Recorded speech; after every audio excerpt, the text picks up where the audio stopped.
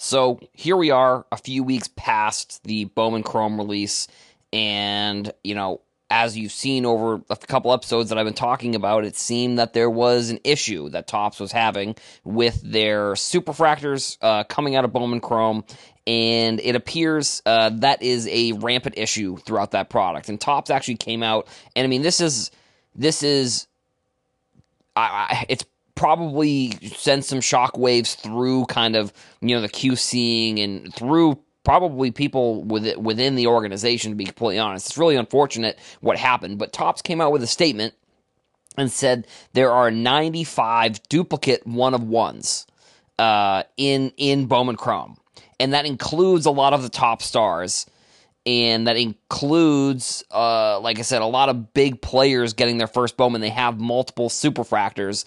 And what they did, essentially, was they created a buyback program for whoever the first person was to pull the card and sent in the card to Topps. They would receive, a sum of money. I think some of the reports was that it was around $500,000 in total that they were going to be doing for these buybacks. I'm actually going to pull up a tweet right now just to make sure I have that number correct.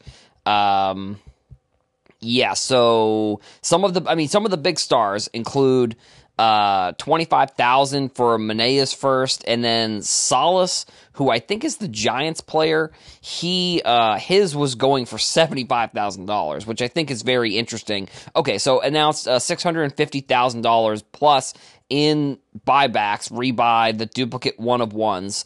So I'm not sure if this exactly works when if both people send it out. I would imagine that can't be both. It wouldn't be both. Like, there's no reason for it really to be both. But it is also interesting that Topps, I think the most interesting thing coming out of this is that this is one of the first times we've seen a card company come out and say, this is what the value of this card should be. $75,000 for a first Bowman superfractor obviously isn't a small chunk of change for Topps to be giving out. And I just wonder, I almost look at this and I wonder how much of an effect that's going to have on the other card that ends up selling. And I do also wonder, if there's going to be changes in this, if there's going to be, if a player, hypothetically, that gets their first Bowman, maybe, I would imagine all the first Bowmans are probably priced higher than the non-first Bowmans. But, if a player goes on to have, a crazy career, is it going to change the price? Which I guess actually too, that wouldn't really, if a player's going on, the person, I would imagine, because, we wouldn't know a player is going to be good for another 3, 4, 5 years down the road. I would imagine that the card's buyback would have already been fulfilled, if I had to guess. Now, what happens to these cards on the open market is sort of my other question here. Like I said, the Manea, does that $75,000 that Topps put the price on, does that mean that the other card is then worth $75,000? I guess that's kind of an interesting question, and we won't really know until we see some of these other cards sell. And we did already have an issue where, let me see, it was on eBay, so it was the Reyna Arrayas. Oh no, so he's the guy on the Giants. So his first Bowman Superfractor sold on eBay for $1,500. And literally the next day, Topps came out and said, actually that card's worth $25,000. I think that saga's really going to I mean, this is sort of the weird thing. It's one of the nuances of the solution here. I think that this is probably the best solution that Topps could have came up with. They're giving back money to the collectors. They're giving back money to people who have pulled the cards. Now, what are they going to do if both people put in the card right away? And, I would imagine they have to, no matter what, say whoever is the first person to contact Topps with this info is the one that's going to be getting paid out. I would imagine that has to be the solution here. There's no way that they could, I don't know. I don't think they would do this. There's no reason for them to get into any more type of scandal like they already have with this product.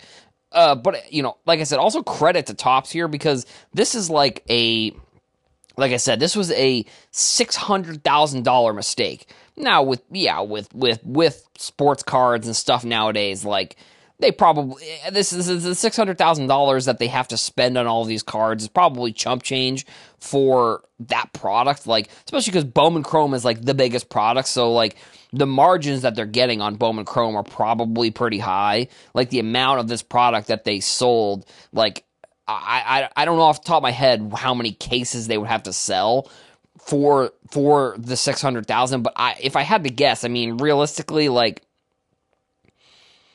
if you're Topps, that's probably, I don't know, I'm sort of making this number up, but maybe it's accurate, maybe it's not. Maybe you can, if somebody knows the number a little bit better than I do, it's what, 5% of what Topps made on Bowman Chrome they have to reimburse. Like, so it's not like a huge number in the grand scheme of things for Topps.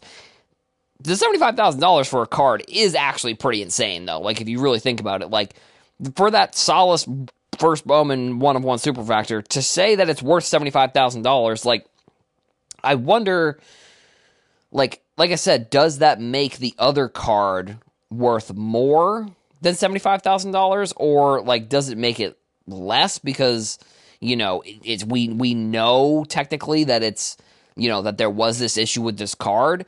And then the other thing that the only issue that I really have with this program is that, like, what about the people that don't have social media? Like, what about the people, like, what's going to happen to, like, not all, and this goes back to the point of that I made on a previous episode about the Victor Wembanyama redemptions. Not all, and it's the same for this, but it's a little bit different. But like I said, with the Victor Wembanyama, not all 99 green autographs are going to be redeemed ever. Like, it's just, I would say the chances of that happening are slim to none, that all 99 of these redemptions are going to be given out. Same with this buyback program. Like, all 95 of these cards are not going to be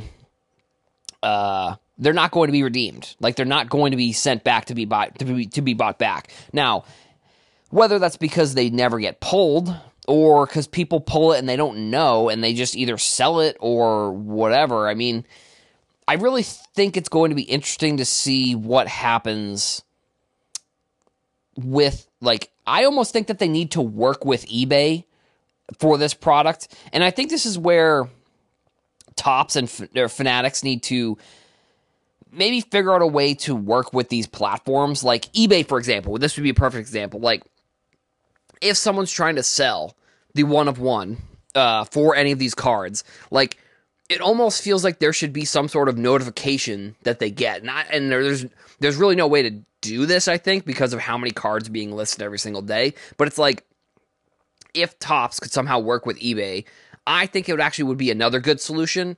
If someone goes to list that card, they get a notification that says, have you looked at this article of the buyback? Like, are you, like, which, granted, it could also be like, like I said, this is where the logistics and the back end and the IT may not come into play here, or it may not make it work, because it's like, once it's redeemed, somehow you take the message away from that player on eBay. I guess that wouldn't be super hard. Like, if they're setting it up, there's got to be a way that they can figure out how to make it so the message doesn't come up.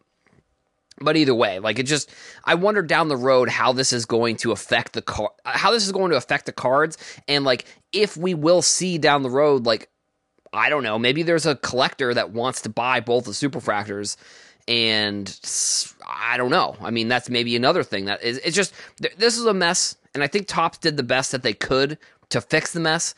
And I think, honestly, people that are complaining are just trying to farm engagements realistically. Like, this is such a unique scenario. At least I hope it is. And we don't know what other solutions Topps had in mind. But giving the money to people to buy back the cards, I think, is a really good solution for this debacle, unfortunately, that happened with this release. Football is in full swing. The other day, either today or yesterday, was probably some of your team's media days for basketball.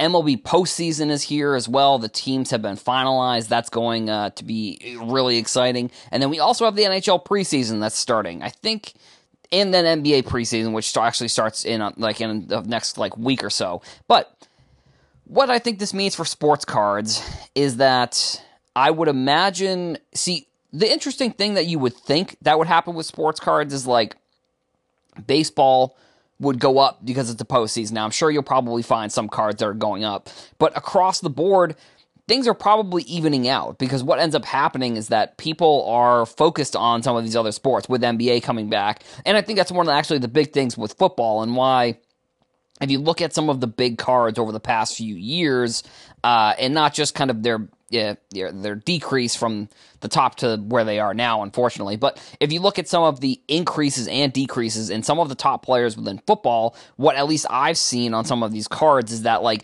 around the preseason, like right before the season starts, that's when you're seeing some of the highs of the whole entire season. Now the Super Bowl in general. The past few years, we've also seen some like huge monumental players. You know, Mahomes, you got Brady, you got Jalen Hurts, Joe Burrow. I forget who the quarterback. Sam Bradford? No, not Sam Bradford. The Rams quarterback whose name off the top of my head I'm forgetting right now, and I'm sure midway through the episode I'll remember this. But like the cards that you're seeing.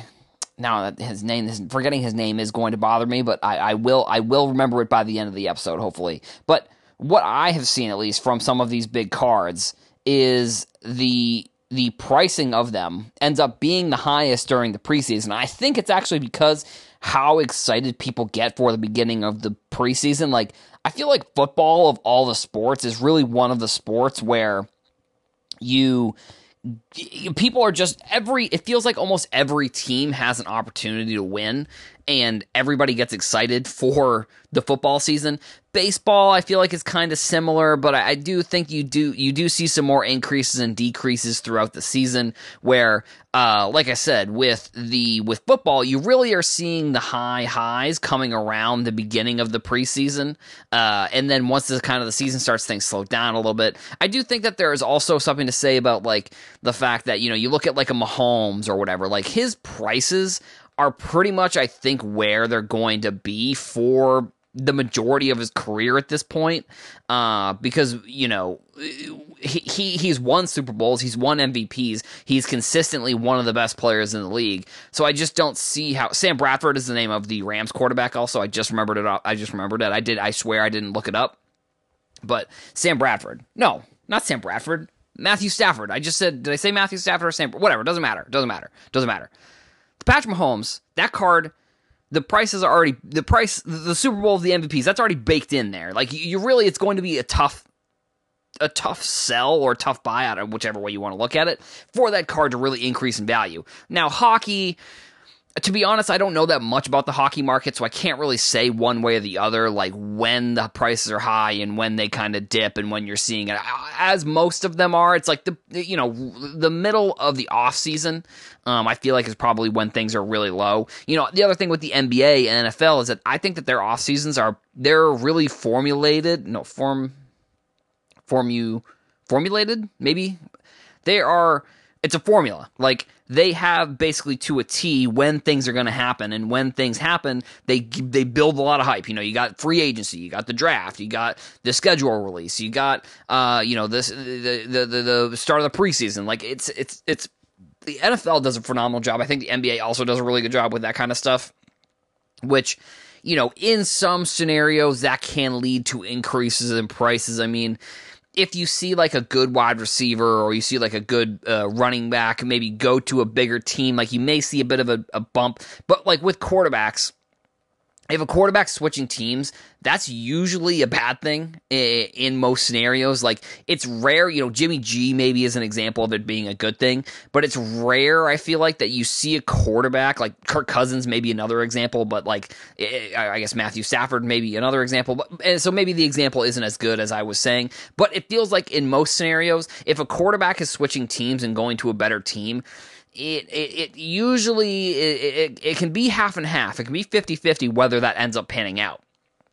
With the NBA, it almost feels like it maybe is the complete opposite. Like, you look at the things that happened, and I don't think I did an episode on this, actually. But, you know, you got Damian Lillard going to play with the Milwaukee Bucks, and then you got Drew Holiday coming to my Celtics. Those are two massive trades that happened right before Media Day. If if those were to have happened in the offseason, I feel like there would have been like a crazy amount of buzz, but because basically, I feel like there would have been even more buzz with those trades, but because like the preseason and the media days are kind of all starting right now, sure, they are monster stories. Like the Damian Lillard trade has been like in the works for like almost his whole career, like almost every year it feels like Damian Lillard has been like, maybe not trying to get a trade, but it feels like everyone's like, we should trade for Damian Lillard or whatever. Jrue Holiday has been rumored to come into the Celtics. Brad Stevens said that he wanted to get Jrue Holiday since he's been a coach there, which now he's like the GM president basically. But that's again, besides the point there. But I think what you're going to see now is I think you may see a little bit of leveling off when it comes to prices because during, the summer, all you have is baseball. And then, like I said, when you get to football preseason, it's like everyone is so excited for football preseason because all summer, all that we've really had was, you had this year, you had the USA basketball team flopping in the FIBA World Cup or whatever. But then you have so many people getting excited for the preseason for football that it's like that's when you start to see like some of the juice really come back into those cards because people are excited. They're excited for their players. They're excited for the rookies, especially because what ends up happening in the preseason, the rookies are getting much more playing time than the veterans. Like the rookies' second, third years they're the ones getting all of the playing time in the preseason. So they're getting more airtime. They're getting on TV more. They're getting the ball more. All of these things lead to, a little bit of a bump in these prices. But now that, like I said, basketball, it's still in the preseason. NHL is in the preseason. MLB is kind of is almost over.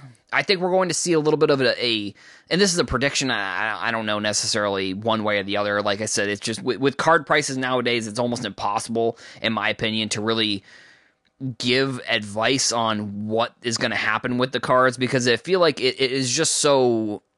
I feel like it maybe it wasn't like this, but it felt like for a couple years, basically everything went up, and I think then with the pandemic and sports kind of closing down, that also had an effect on it because people were looking at the cards and saying, well, this guy has unlimited potential because he's not playing right now. And then, with the next season, it's like, even if they don't play well in the bubble, it's like, well, what do you expect? They're going down to Florida to play in the bubble. Like, so you almost had like 2 off seasons for the NBA where cards were just going crazy. And now things are kind of, I think coming back to normal, for a multitude of different reasons. I don't really even think, honestly, that's a whole nother podcast for another day of why card prices have stabilized and they've, like what has happened to the hobby over the past even 6 months to a year that has altered the market in a similar way that the market was altered when prices were going extremely high and going super crazy. So I don't know. I think we're going to see sort of maybe a leveling out of some of these card prices. Maybe it'll be a good time to buy. Maybe, maybe just keep an eye out for some players. Like, you never know with the NFL, unfortunately, there's injuries all the time, so maybe you'll have an opportunity there. But either way, it's exciting. All of these sports are coming back, and we are going to have 4 sports on, 4 of the major sports. Obviously, WNBA also I should have mentioned WNBA. They're getting close to the finals, too, so I guess that was on during the summer as well, but I think you get the point of kind of what I was trying to make. Which WNBA, that's a whole nother. Aaliyah Boston.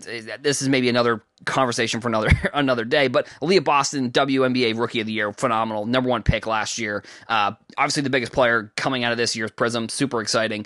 But that's we are close to baseball, basketball, football, and hockey all being back at the same time, which is one of the best times of the year.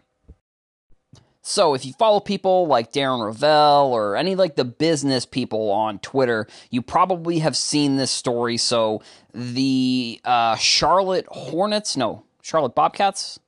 No, they're the Hornets. They're the Hornets now. I always get confused with that team because they changed so many times and there was also the Hornets and the Bobcats. But either way, Charlotte Hornets, they are actually partnering with somebody who is one of the biggest YouTube creators, I guess you could maybe say of all time. I mean, I don't think he's the #1 followed YouTube channel, but I know that he has like hundreds of millions of subscribers. So it's Mr. Beast. So I think that's actually a way bigger deal I think it's a big deal for cards, in my opinion, too, because I think what's going to happen here is we have seen products with the and here, and like I said, sorry, I'm a little bit scatterbrained here at the beginning of this episode because there's a couple things that I want to say. So, like, the thing that happened this week with the NFL, the way that, like, Taylor Swift really kind of expanded the market for women within the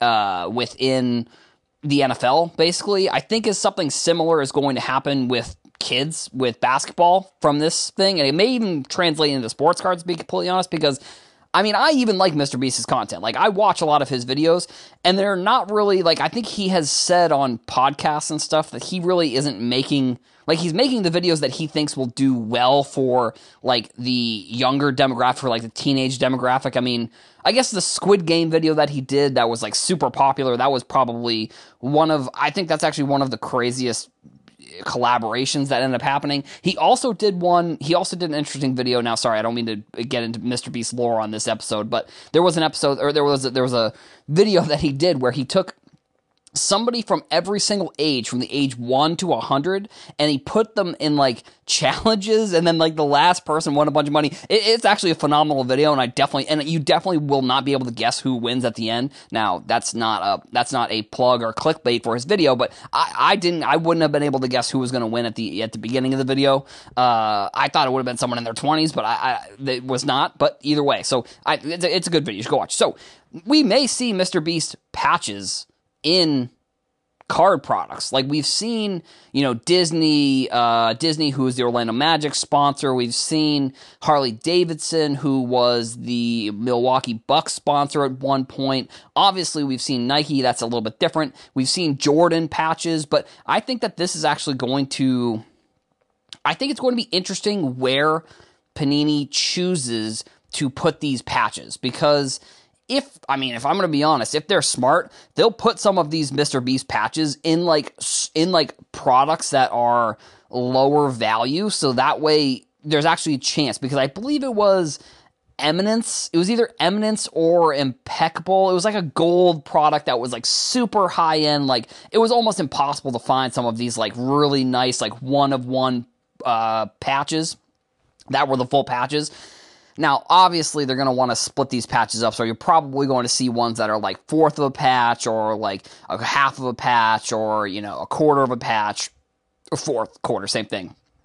But I think if Panini was smart, which, I'm not going to get into that, but if they knew how to market this specific thing, I think that they could have a hit on their hand. If, I don't think that they should put these patches in, like, Prism or something. They should put them in, like, some sort of, like, mid-tier, like, they will be in, like, National Treasures, I think, and they will be in those super high-end products, but I do think it would be worth it for them to put some of these patches into lower end products for kids to be able to pull a Mr. Beast patch. And it wouldn't even surprise me. It would almost doubly, I think that they could take whatever product they wanted to and put it into the stratosphere if they were to maybe partner with Mr. Beast.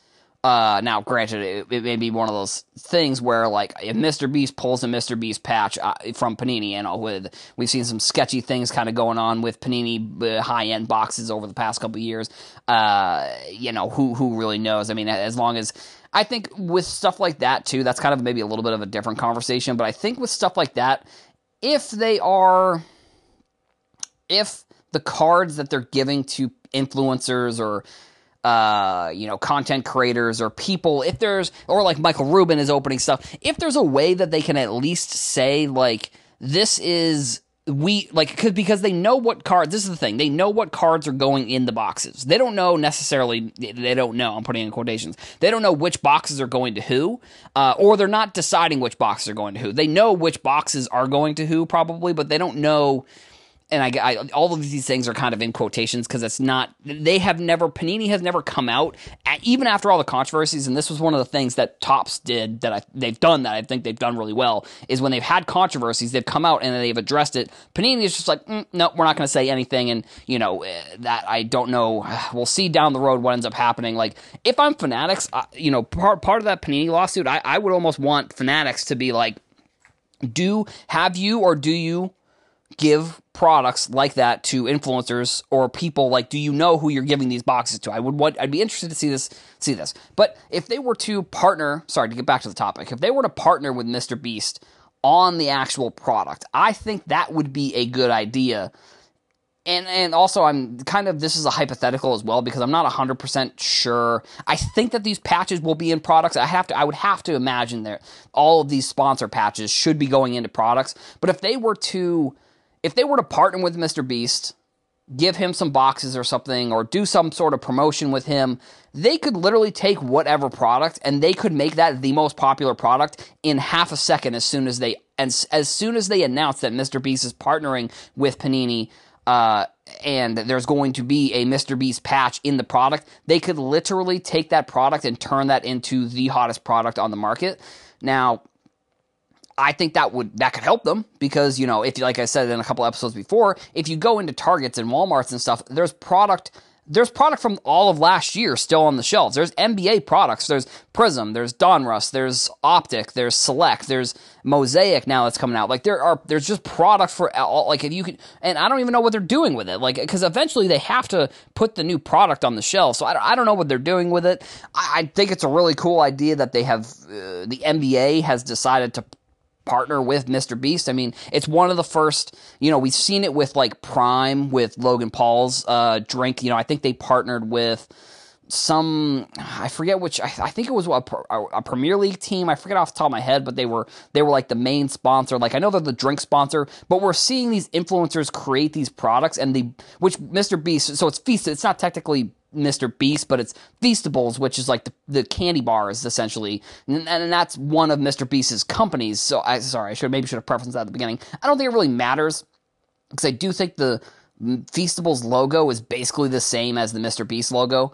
So we're seeing more influencers get into the sports space and try and do these types of things, and Mr. Beast is just one of the first athletes that's really gotten into the American sports market, and I think it's going to be really cool if they can integrate this into sports cards somehow. Okay, so this is the second time that I've recorded the episode. I'm going to be completely transparent here. I already recorded the episode, but I went back and I did a little bit of research, and I found that this was a trend that potentially started last year. So basically, the whole first part of the episode, the first recording of the episode, I was kind of ranting about Connor Bedard not being on the Series 1 checklist, and being like annoyed that he wasn't on the Series 1 checklist, and being annoyed that they kind of sold the product as like the number one pick is going to be in there. Now, what I went back and checked was like the first picks in the past few drafts, which products have they been included in, and the first pick from last year's 2022 draft, even though he made his debut and he made the opening day roster or opening skate, I'm not 100% sure what they call it in hockey, but the opening day roster, he did only play about half the season because of injuries, and he got suspended. And then towards the second half of the season, he had an injury that basically just kept him out for the rest of the season. I'm not even going to try and pronounce his name because I have no idea how to pronounce it. But then I went back and checked 2021, the first overall pick was in Series 1. 2020, the first overall pick was in Series 1.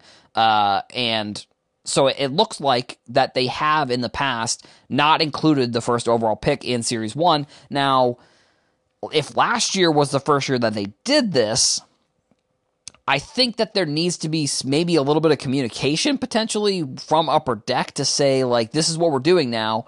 And maybe the communication is just that's what they're going to be doing. And from now on, we can just assume that the first overall pick is going to be in Series 2. It's very similar to like Bowman Draft, where the first and the third pick are in Bowman Draft of that year, and then the second pick is usually in the next year's Bowman Baseball, which comes out in, I believe, January or February. And then the first and the third pick are in Bowman Draft, which usually comes out around December. Actually, no. So then Bowman Baseball probably comes out in like April, not January, February, because December is definitely the date for Bowman Draft. So it seems like Upper Deck is kind of taking a very similar approach to this Series 1 product going forward. I don't know if this was in anticipation for Bedard. Like, they did switch the configurations in this year's Series 1. Like, they dropped the amount of cards, which just doesn't really make much sense to me, because Upper Deck has a Series 1, Series 2, and Topps, or an update, kind of similar to what Bowman and Topps does with Bowman Baseball, Bowman Chrome, and then Bowman Draft. But they dropped the configuration. They dropped the amount of cards that come in the Series 1 product from about 190, which I think it was, I may be doing the math wrong here, but I think it was 8 cards in 12 packs. Yeah, I think that's what it was. No, maybe it might have been 8 cards in 16 packs, I think. I'm not 100% sure, but I'm not sure what the total configuration of packs per cards per pack, and then how many packs. But they basically dropped it from 190 down to 150. Like I said, if this was in anticipation for Connor Bedard, which is what I suspected when I first heard the news that they were dropping the number of configurations, or the number of cards in the box, I don't really like it. If they bring the Series 2 back to what they originally did, then I guess that's good. But at the same time, it's like, if they keep it the same, I don't like that they are decreasing the amount of cards that are coming in their flagship hobby boxes. Like, I don't care who the prospect is. The amount of cards in a box should not be determined by who the prospect is. Like, it shouldn't be, it should be determined by, it should just be a standard. Like, it should just be the standard of what you always have done. Like, you should not be changing the amount of cards. You shouldn't be, and if anything, you should be increasing the amount of cards. You shouldn't be decreasing. If you want to make a change on the flagship product, increase the amount of cards that you can get. Change it around so you're getting more cards or more memorabilia or more. There should just be more. Like, these card companies, especially now that with Connor Bedard this year, it's going to be ridiculous. Series 2. So that's basically the news here, is that and I guess maybe I did mention that. Maybe I didn't at the beginning of the episode. Hopefully you're still listening to this point. But Connor Bedard is not on the Series 1 checklist. Now, Connor Bedard has been a number 1 prospect. He's been widely known as the number 1 pick for this last 2023 draft for a couple years. So, like, maybe the 2022 configuration of the first pick not being in Series 1 was decided because they were trying to sell Series 2, and they knew that what they were going to be doing in Series 2 this year, they knew that 2 years ago, so they made the change in last year's Series 1, putting that first pick in Series 2, so that way Connor Bedard would be in Series 2. It is, from a company and making money standpoint, I guess it's fairly smart. From a consumer, and then changing the configuration as well, which this is the first year. Like I said, if they keep the configuration, they don't change it back. That's just ridiculous. And it just, in my opinion, it's really just like a slap in the face to anybody who, especially hockey, like, I don't necessarily follow hockey as much, but I know that all the hockey people are like diehard hockey. Like, they only collect hockey. Like, anybody who's really into hockey is really only a hockey collector. So the fact that Upper Deck would come out and make this change is a real slap in the face to those collectors. Like, especially when Upper Deck, when you look around the industry, there has been turmoil with every single company that has kind of been in this industry when it comes to licensing, when it comes to, Topps being bought by Fanatics, when it's Fanatics suing Panini, when it's Panini suing Fanatics, when it's Wildcard suing, Wildcard suing Panini. There's all these lawsuits, and Upper Deck, all they have to do is just stay the course. Just stay the course, and that's all you have to work. Like, you come out with this product and everybody's happy with it, but they made 2 major changes in the past 2 years that, for me, it just doesn't sit right with me. Like, I get that,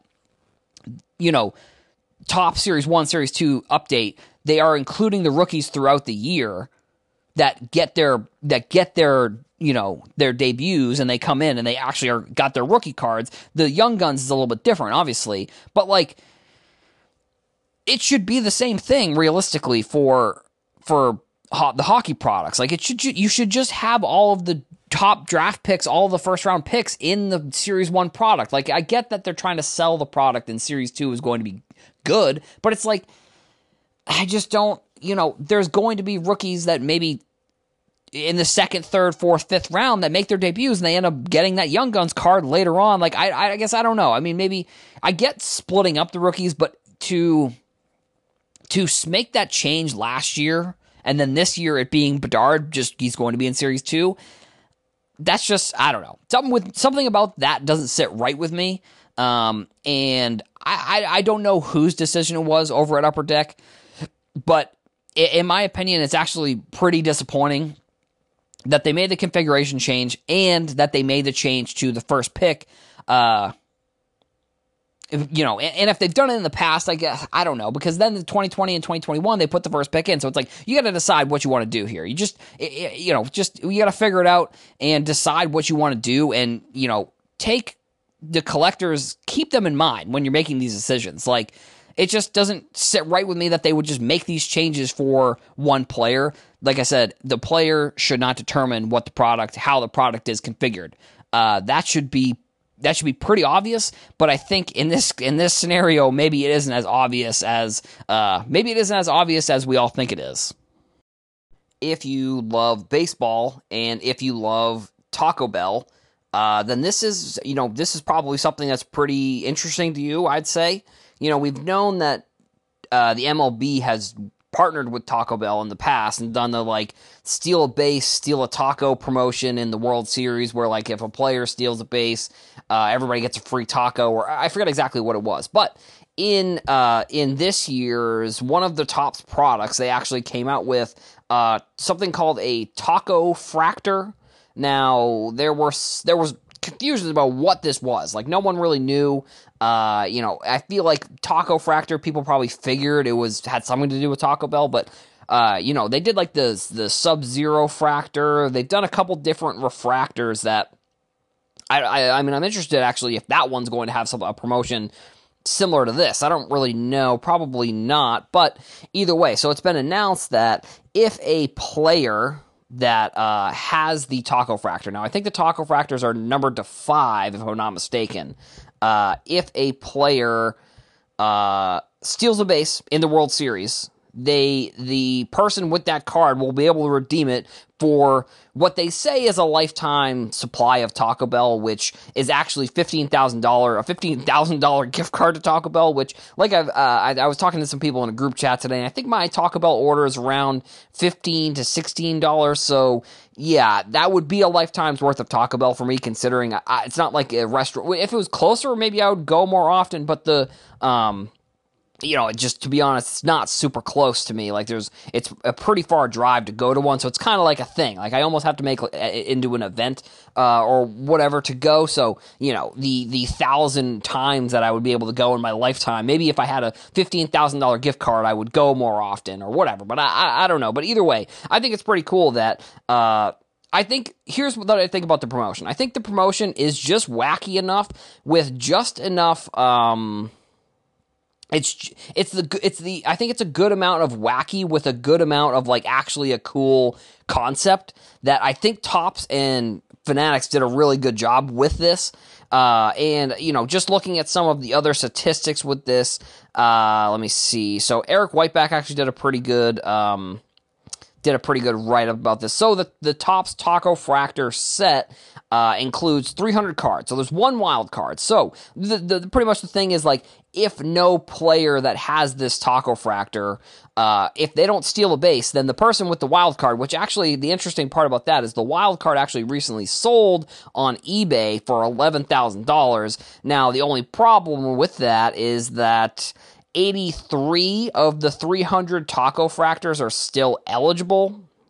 So, a lot of the key players, the Ronald Acuna, players that are probably going to be playing in the World Series, right now, there's 83 players out of the 300 that are still available if they steal the base, you get a $15,000 lifetime supply of Taco Bell. And I'm just looking at, like I said, I'm looking at the tweets, so...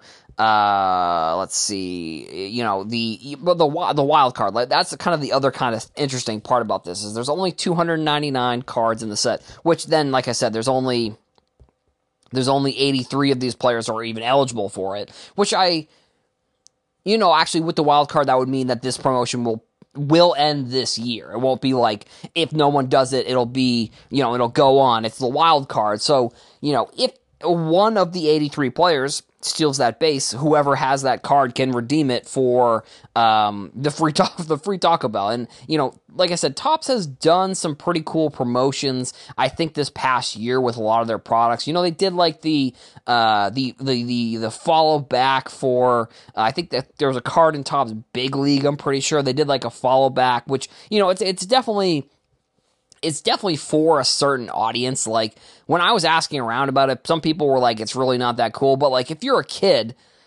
and you pull this, like, to be able to say Mike Trout or, like, Mookie Betts or any of the players that have this, that they follow you on Instagram, obviously, or whatever social media you choose, obviously that's going to be something that you kind of, I don't know. If you're a kid and you're doing this, you're probably... You may or may not even be like, yeah, I won a contest, and that's why they follow me. You might just kind of be like, yeah, they follow me because I'm, like, so cool or whatever. I don't know. I think it would still be cool, like, if even from my perspective at my age, I'm not necessarily a kid anymore. I guess I'm maybe a kid at heart, but not from an age perspective. Still, I think it would be kind of cool to have that, be able to say, oh, I have this card, or I don't know. If I pulled it, I might sell it or do something with it. I don't know. I forget. I think some of them were selling. I don't remember what the prices were. They sold back when Big League was first coming out. I think it was like the Adley Rutschman potentially sold for like a couple $1,000s. But this was, like I said, they came out with this announcement that the Taco Fractor, this is what the Taco Fractor promotion is going to be, and I think it's a cool way that Topps is actually working with the MLB, and with the MLB and obviously Taco Bell, that they have this promotion going. I think it's a good way that Topps is getting the players more involved in cards, like not necessarily like getting more autographs or any of these things. Like they're doing promotions that have more to do with actually what's going on the field, which is something that I feel like we haven't really seen. Like, there's obviously this is maybe a little bit of a different example, but we have the select. There's the XRCs, which are determined by the draft. So not exactly the same, but like that is determined by something that's going on outside of the product. So, like I said, we'll see if any of these 83 players, make it to the World Series, and if they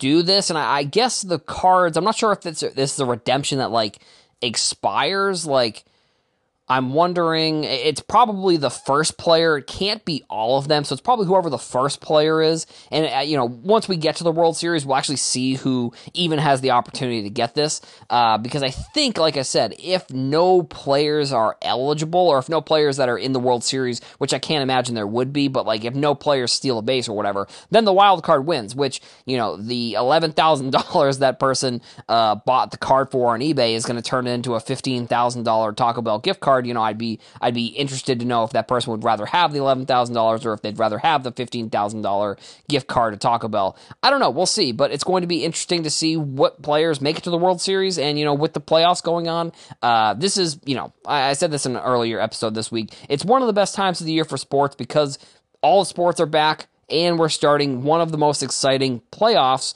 in all of the four major sports, in my opinion, as well.